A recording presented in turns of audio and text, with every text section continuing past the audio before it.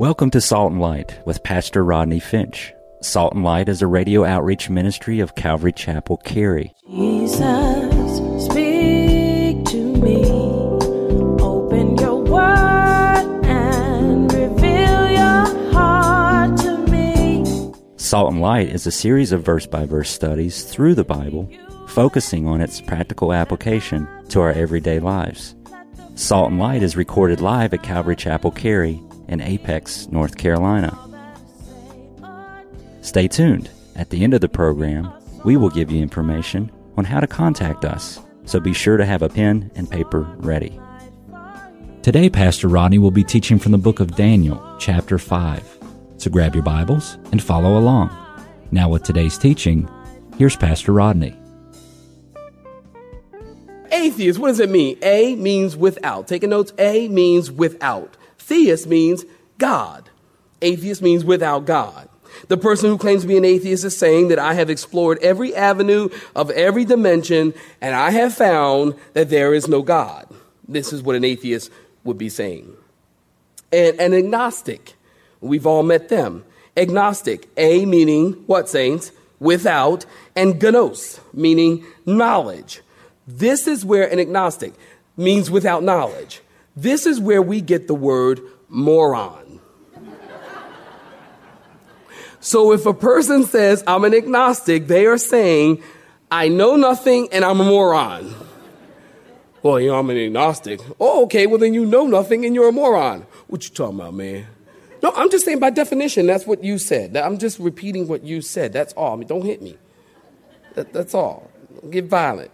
I'm just telling you what you said. You just said you know nothing and that you're a moron. The fact is, if you don't believe in God, then you have to suppress the knowledge of God. The women are going through the book of Romans right now. And in the book of Romans, it says just that those who don't believe in God refuse to believe in God because they suppress the knowledge of God. The truth is that God reveals himself to every person, period. What about the pygmies in Africa? God reveals himself to them. Don't worry about the pygmies in Africa. What about you? How do you know that, Rodney? Because the Bible says that God reveals himself in nature, for the visible things are clearly seen. So when you look at a tree, no, the tree isn't God. But when you look at the tree, you have to understand that the tree came from somewhere, that if there is a creation, there must be a creator. If you got a watch, there has to be a watchmaker. You got some shoes, there must be a shoemaker, a cobbler. The shoe didn't just show up. Say amen if you know what I'm talking about. It didn't just show up. You got to have a creator behind every creation. And for you to reject that means you are suppressing the knowledge of God. The reality is, just because you don't believe in God does not mean that God does not exist. And so you don't believe in God. Hey, God is, look around. Look at the mountains. How can you stand on the beach? How can you stand on the beach and not know and not say, wow, hey, look at that. That's amazing. That's awesome. How you going to stand at the foot of the mountain and look up and go, wow? What kind of sense did it make? You look up at the mountain and go, wow, I'm so glad you just created yourself. Wow, I'm so glad the sea just showed up. Wow. Look at my family. I'm sure glad they came from primordial ooze. Well, I don't know, maybe some of them, but some of y'all probably wonder, where did you come from? How does it happen? Because you suppress the knowledge of God. Enough of that. Look at verse 10.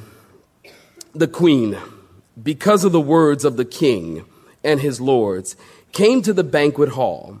The queen spoke, saying, O king, live forever. Everybody's always buttering up the king. Don't let your thoughts trouble you, nor let your countenance change. There is a man in your kingdom in whom is the spirit of the holy God. That's a way to say that Daniel, that's what we're talking about, was filled with the Spirit. He was a man of God. And in the days of your father, that word actually is ancestor, family members. In the days of your father, light and understanding and wisdom, like the wisdom of the gods, were found in him. And King Nebuchadnezzar, your father the king, made him. It almost sounds like she's saying your father, the real king. You know, he's a real king. Made him chief of the magicians and the astrologers, the Chaldeans and the soothsayers, inasmuch as an excellent spirit, knowledge, understanding, interpreting dreams, solving riddles, explaining enigmas were found in this Daniel, whom the king named Belteshazzar. Now let Daniel be called, and he will give you the understanding. So the queen, this queen is the queen mother. She's not Nabonidus' wife. She's the queen mother. She's the daughter of King Nebuchadnezzar, Belshazzar's grandfather. We talked about that.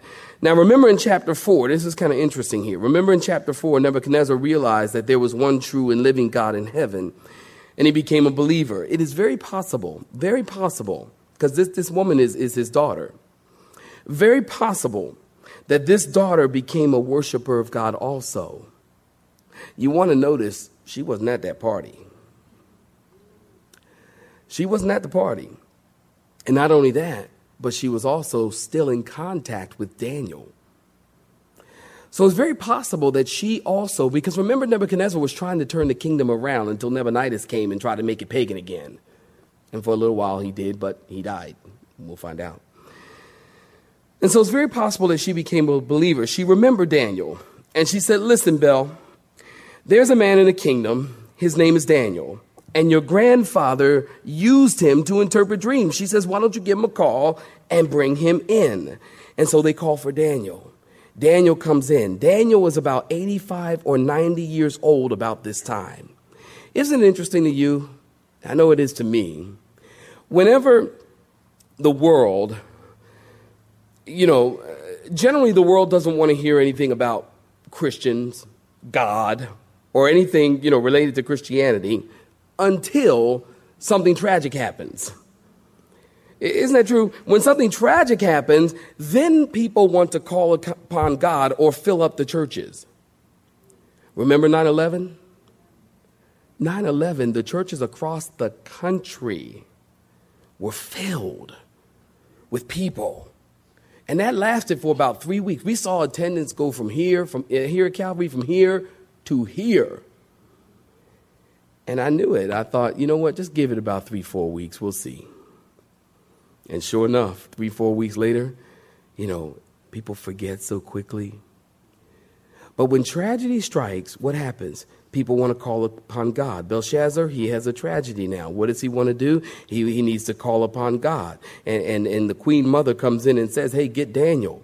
Get Daniel. It's true in your life as a Christian, true in my life. How many times have people, makes me think when I was in the military. I remember people used to mock me because I was one of those guys that carried my Bible everywhere I went. I always had my Bible. I keep my Bible in my car. The Bible said, hey, this is the sword of the Spirit, okay? If I get in battle, I need to have the sword with me. Because when you're in the midst of the battle, it's no time to go run and get your Bible. You need to have it available. So I always thought that way. And I was in the military too, so I just took my whole military mentality right on into my Christian life. You know what I mean? I was a soldier for Jesus, and so I always had my Bible with me, and people used to mock me all the time. Oh, don't talk about so-and-so. Here come Rodney. You know what I mean? Oh, well, they are cursed and they go, oh, excuse me, Mr. Religious Man is around. You know what I mean? And then after a while, they actually, I remember they gave me they used to call me Deacon. Deacon. They gave me a nickname then, which actually I thought, I wasn't insulted. I thought I was growing in respect, personally. You know what I mean? I mean, look, hey, it used to be, Christian freak person, and then it went to deacon. So I was graduating in their minds, I guess.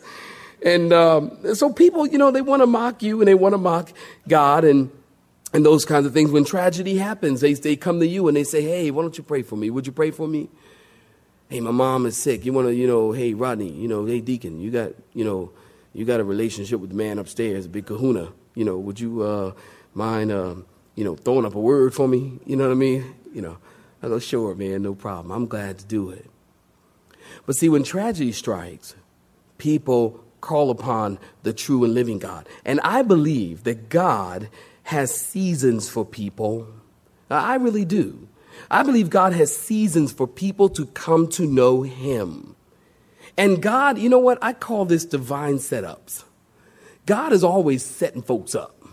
They don't realize it. I mean, how many people got saved and you didn't even know you were getting saved, but now that you look back, you think, man, God was setting me up the whole time. God was setting me up. I ran into this guy here and he talked about Jesus. And then I saw him again and he's talking about Jesus. Then I saw him again, 2 weeks later, he's talking about, see, God was setting me up until that one night he said, hey, come go to church with me. And I went to church. God was setting me up. The pastor said, come down. I ran down the aisle, blubber and snot and everything. Jesus, I need Jesus. And I gave my life to Christ. God was setting me up. And there's a season for everyone. And God is always, leading people. And even when they don't listen to God for a while, when life happens and when pain happens and when tragedy strikes, God will then get their attention. And he'll use you to get their attention. God will use you to help lead them and guide them in the right direction. See, God has a season for all of those things. That's why, and you never know when that season's going to be. You never know when God is going to be using you. So that's why you got to be ready. You're standing in Harris Teeter at the magazine rack waiting to pay for your baked beans. And somebody behind you, they look at the newspaper rack and they go, what's going on in the world today? And what is the world coming to? You just turn around and say, well, I'm glad you asked. And hey, well, do you know that Jesus died for the sins of the world? Do you know the man upstairs want to get saved? Right now, before you check out, do it here, right now. Come on, don't wait. Today, your day. God has a season, so we just got to be ready. Now, in verse 13 through 16, you read that in your own time. Daniel comes before the king, and I'll just tell you, because we can move on. Daniel comes before the king and is told of the situation that the king offered him, offers all the rewards and the positions and the gifts. Look at verse 17. Then Daniel answered, and he said before the king, let your gifts be for yourself and give your rewards to another. Yet I will read the writing to the king and make known to him the interpretation. O king, the Most High God gave Nebuchadnezzar, your father, a kingdom. And here he's giving the interpretation. He gave Nebuchadnezzar, your father, a kingdom and majesty and glory and honor. And because of the majesty that he gave him, all peoples, nations, languages trembled and feared before him. Whomever he wished, he executed. Whomever he wished, he kept alive. Whomever he wished, he set up. And whomever he wished, he put down. But his heart was lifted up in pride, and his spirit was hardened in pride. And he was disposed from his kingly throne, and they took his glory from him. Read chapter 4 if you want to know more about that. And then he was driven from the sons of men. His heart was made like the beast, and his dwelling was with the wild donkeys. They fed him with grass like oxen, and his body was wet with the dew of heaven, till he knew that the Most High God rules in the kingdom of men and appoints over it whomever he chooses. But you, his son Belshazzar, have not humbled your heart, although you knew all this.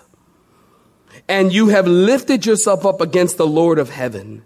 They have brought the vessels of his house before you, and you and your lords, your wives and your concubines have drunk the wine from them. And you have praised the gods of silver and gold, bronze, iron, wood, stone, which do not see or hear or know. And the God, underline this, saints, and the God who holds your breath in his hand and owns all your ways, you have not glorified. You go, Daniel. He's 85 years old, at least, maybe 90. And he's not afraid of the king. He's not afraid. He's not trying to butter up the king, make him feel all warm and fuzzy. No. Daniel comes in before the king. He's probably pretty upset because he just profaned the holy things of God. And notice he doesn't say, King, live forever. Daniel says, keep your gifts, keep your money, give it to someone else. I can't be bought and I'm not for sale. Let me just tell you the interpretation. And then Daniel said, Belshazzar, you have been rebellious, idolatrous, blasphemous, prideful, and arrogant, and you didn't learn anything from what your grandpa Nebuchadnezzar went through. And by the way, the God that you are mocking holds your breath in his hands. In verse 23, you see, Belshazzar, he thought he was the captain of his own ship. And I'm amazed at how many people think they're the captain of their own ship. When's the last time you kept your heart beating? God holds your breath. When you sleep, you're not in control. God's in control. And when you sleep, you're not controlling your breath and making your chest rise and fall and your lungs work and your heart work and your kidneys work. It's God who's doing all this. You're not the captain of your own ship. You're not the captain of your own soul. You are not in control of your life. And this is the message we hear in our culture today. You are in control. You are in control. You control your destiny. You control your life. That's just not true. It is God who holds. It's in him that we live and we move and we have our being. You're not the captain of your own soul. It was William Henry who wrote Invictus. Out of the night that covers me, black as the pit from pole to pole, I thank whatever gods may be for my unconquerable soul. In the fell clutch of circumstance, I have not winced nor cried aloud. Under the bludgeoning of chance, my head is bloody but unbowed. Beyond this place of wrath and tears looms but the horror of the shade, and yet the menace of the years finds and shall find me unafraid. It matters not how straight the gate, how charged with punishments the scroll. I am the master of my fate. I am the captain of my soul. You know Timothy McVeigh, that was his last statement before he died. No, you're not the captain of your own soul. God is the God who holds our breath. And should God at any moment decide to take back his breath, he can do that. Because he is God and you are not. And do you realize that's some of the deepest theology you could ever learn? That God is God and I'm not him. Now, I don't know more about the Bible. I tell you what, get a hold of that and then move forward. God is God and we're not him. And he can take his breath any time he wants because it's his. Life belongs to him. Spirit belongs to him. And he can just say, that's it. Tonight, that's it. Belshazzar didn't even know. And he didn't even know. And this is his last night on the earth. October 12th, 539 BC is his last night on the earth. And he didn't even know. Oh, fool. You didn't even know. And so look at verse 25. And this is the inscription. Now, you got to understand something. It's not that they couldn't read the words. The words were written in Aramaic, and that's the language that they spoke. They could read the words. They didn't understand the meaning. They couldn't wrap their mind around what it meant. It wasn't like the words were, written in some language that they couldn't understand. You understand? They just couldn't understand the meaning. Here's the inscription that was written. Meeny, meeny, miny, mo. No, I'm sorry. That's in my Bible. Oh, wait. Oh, I need glasses. Oh, okay. Meeny, meeny. Meeny, meeny, meeny, meeny. That's fun to say. Meeny, meeny. Tekel, upharsin. This, in verse 26, is the interpretation of each word. Meaning, God has numbered your kingdom and finished it. Tekel, you have been weighed in the balances and found wanting. Peres, your kingdom has been divided and given to the Medes and the Persians. Then Belshazzar gave the command, and they clothed Daniel with purple and put a chain around his neck and made a proclamation concerning him that he should be the third ruler in the kingdom. And that very night, Belshazzar, the king of the Chaldeans, was slain, and Darius the Mede received the kingdom, being 62 years old. Before you close your Bible, notice one moment a party hall, the next moment eternity in hell. The verdict, mene, mene, tekel, upharsin, mene, mene, number your kingdom. That's what it means. Or your number is up, buddy. That's what it means. Tekel, your number is up and your weight is down. Weighed in the balance and found wanting. In other words, you're a lightweight is what he's saying. You might think you're important in the eyes of the world, but you're a lightweight on the scales of heaven. Therefore, in verse 28, Perez is the singular for upharsin. It means divided. Your kingdom shall be divided and given to the Medes. Now, I gave you the date, October 12th, 539 BC. At the moment, get this, at the moment that Daniel is standing there telling the king what the handwriting meant, the Medes and the Persians, under the leadership of King Cyrus, were several miles upstream, diverting the Euphrates River, and they reduced the water to thigh high so the soldiers could march into the city. The Euphrates River was protected by 2 iron gates. They got through the first gate. And so they kept moving into, there was actually 2 walls. There was the really thick wall that 300 feet high, and then there's another wall. And they got through the second gate of this walled city. And that second gate was opened by someone who committed treason. Now, if Belshazzar would have known the Bible, he would have known and recognized the name Cyrus. Please, 3 minutes. Take your Bibles, Isaiah chapter 44. Turn quickly. Isaiah 44. You got to see this. This is going to blow your mind. This is going to blow your mind. Isaiah 44. See, if Belshazzar would have known his Bible, he would have known this verse or these verses. Look at Isaiah 44 and look at verse 28. Isaiah 44, verse 28. If you're there, say amen. In verse 28, it says, who says of Cyrus, he is my shepherd. This is God talking. Cyrus, he is my shepherd, and he shall perform all my pleasure, saying to Jerusalem, you shall be built, and to the temple your foundation shall be laid. Look at verse 1 of chapter 45. Thus says the Lord to his anointed, to who, saints? Cyrus, whose right hand I have held to subdue nations before him and to loose the armor of the kings.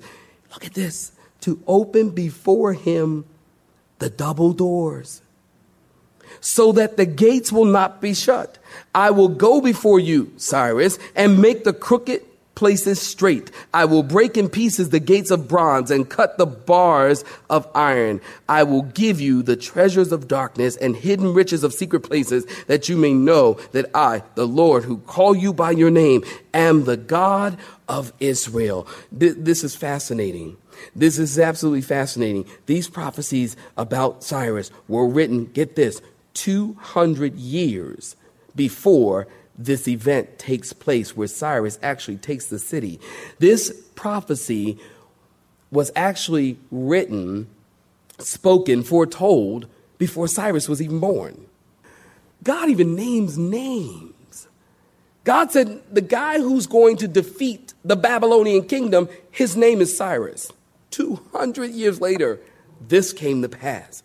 We serve an awesome God. Amen, saints? And I'll tell you something. This ought to really boost your faith. This ought to boost your faith that God is so accurate, predicts the future to the T of what is happening. He gives a man's name 200 years before it happens. And then in Josephus' Antiquities, it says 16 days after the conquering of the city, Daniel walks up to Cyrus and shows him Isaiah 44 and 45 that was spoken 200 years before he was born, and Cyrus was seized. Josephus says he was seized by holy desire to fulfill what was written of him. And he made a decree that the Jews should return to Jerusalem and build the temple 70 years after their captivity, just like God said.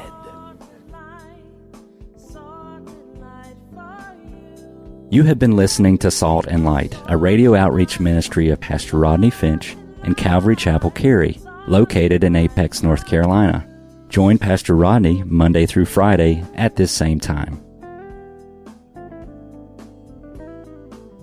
For information regarding service times, you can contact us at 1-800-293-0923. That's 1-800-293-0923. You may listen to today's broadcast in its entirety by visiting the media library on our website at cccary.org.